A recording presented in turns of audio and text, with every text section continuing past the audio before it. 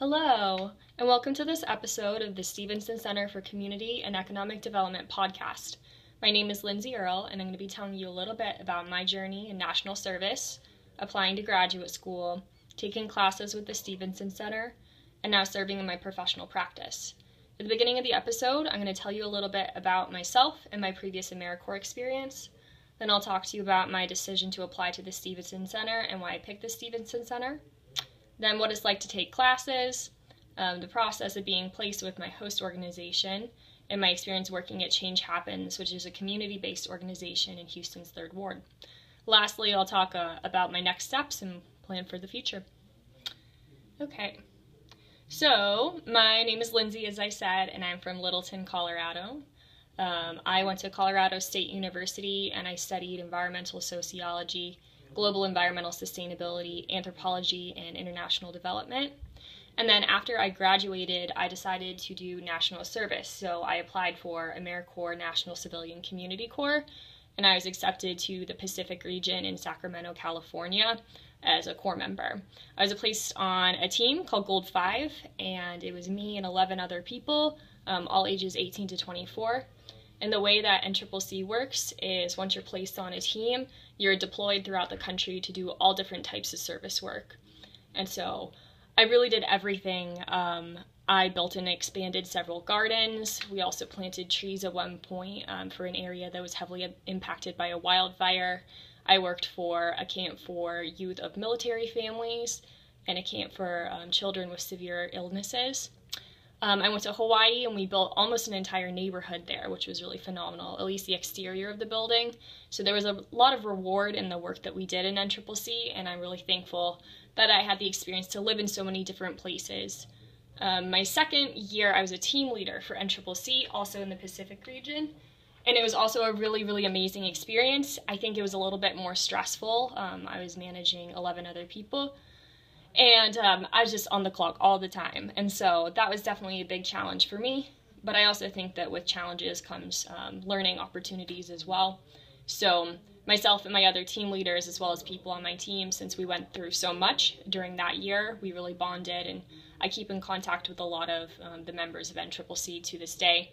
Actually, in about a month, I'm going to be having a reunion in Denver with some of the other team leaders. So I'm really excited about that. Definitely some lifelong friends out of that experience. And then that kind of played into the reason why I applied for the Stevenson Center. I was really looking for an opportunity that would help me transition from NCCC into graduate school. Definitely very different environments. NCCC is very hands-on, a lot of physical labor. And then graduate school, you're more sitting at a desk and listening to your professors or researching and writing. And so I wanted something that would help me transition. I had heard of the Stevenson Center, but I didn't know too much about it, and frankly the word economic threw me off because I'm not very good at math, and I was concerned that it might not be a good fit for me, or I wouldn't be able to do the math in the program. That ultimately didn't end up being a big thing. So I applied to the Stevenson Center. I ended up getting into a couple different schools, which was really exciting. So I did visits at other schools. And the one question that I always asked is, so your program, you study and you learn about community, is there a sense of community within the cohort and within the graduate program? And at every other program besides the Stevenson Center, it was almost like they never thought about it before. And they told me, frankly, like, there isn't that great of a sense of community. And so that was really the primary factor that led me to accept a position in cultural anthropology at the Stevenson Center. So there's that. The other thing is that the Stevenson Center really values our prior service work. And so I felt like since it was such a big part of my life, I did NCCC for 2 years, lived in 11 different places. I wanted the staff and the other, my other classmates to really value that as well. So it kind of played into my decision. Let's see here. My field of study. So as I said, I'm studying cultural anthropology. My research interests, I'm interested in service work since that's what I've done for a lot of my life. Also classism, stratification in U.S. society, built environmentalism. Specifically my thesis research, it's called You Have 72 Hours, Ethnography of Public Servitude as an Enabling Mechanism for Criminalization of the Unsheltered Homeless. And I'm looking at the cycle of homeless camp evictions in the United States. We have a lot of laws, specifically in city code, that target the homeless population for necessary functions for human life. And I wanted to see how this played out in a small town in the Midwest. So I did interviews, participant observation, surveys, and I looked at some jail data to ultimately just kind of analyze the system and also perceptions of various occupations, including police officers, homeless services workers, and city employees. And a couple minutes ago, I just wrote my last sentence of my first draft, so I'm very excited about that. And okay, so the classes at the Stevenson Center.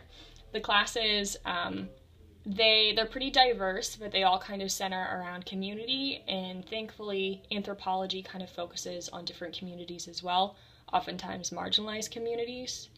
So I would say my favorite class that I took was a cultural anthropology class and a linguistic class. Its title was American Signs, Symbols, and Semiotics. It was taught by Professor Jim Stanlaw.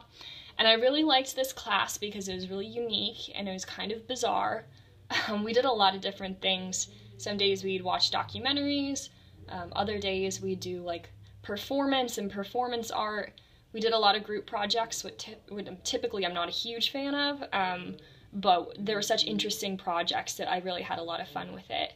We did an entire unit on conspiracy theories, and so our final project was to get together as a group, build paraphernalia for conspiracy theory, and then go on the plaza and try to recruit people and observe their reaction to it, which actually very much related to what we were studying in the class at the time.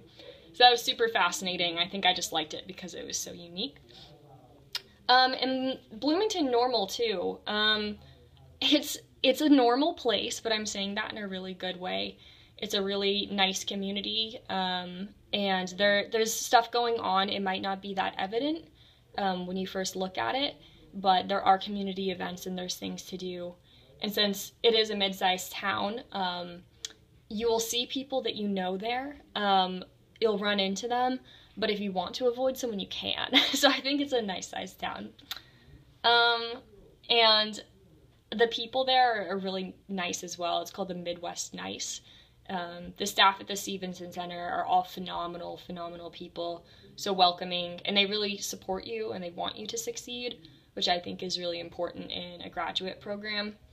Everyone else in my cohort also just love them so much, and I miss them. We're hopefully all going to be meeting up perhaps next month, so I'll get to see them again.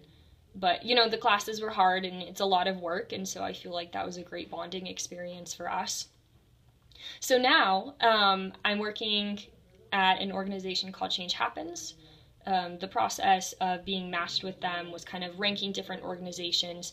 They ranked me, and ultimately we placed each other very highly in our rankings. And so at first I was nervous because I've never been to the South. I've never been to Houston. I frankly probably didn't even know where Houston was in Texas. And so I didn't know what to expect at all. But I'm having a really, really good experience here. Change Happens, I'll tell you a little bit more about them.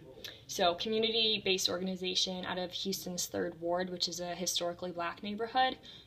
In recent times, they've been pretty impoverished, although it used to be a really booming economy back in the day.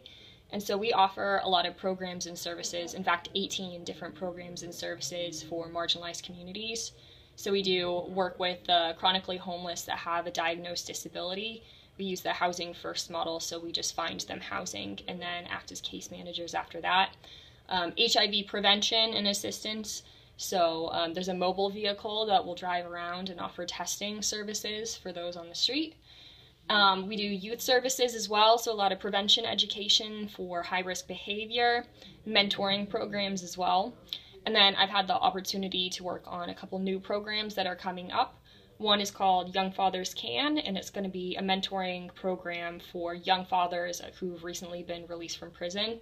So that's a really great one. Another thing is we're building a job training program, and this would be for Houston adults who are at risk of being dependent on federal assistance.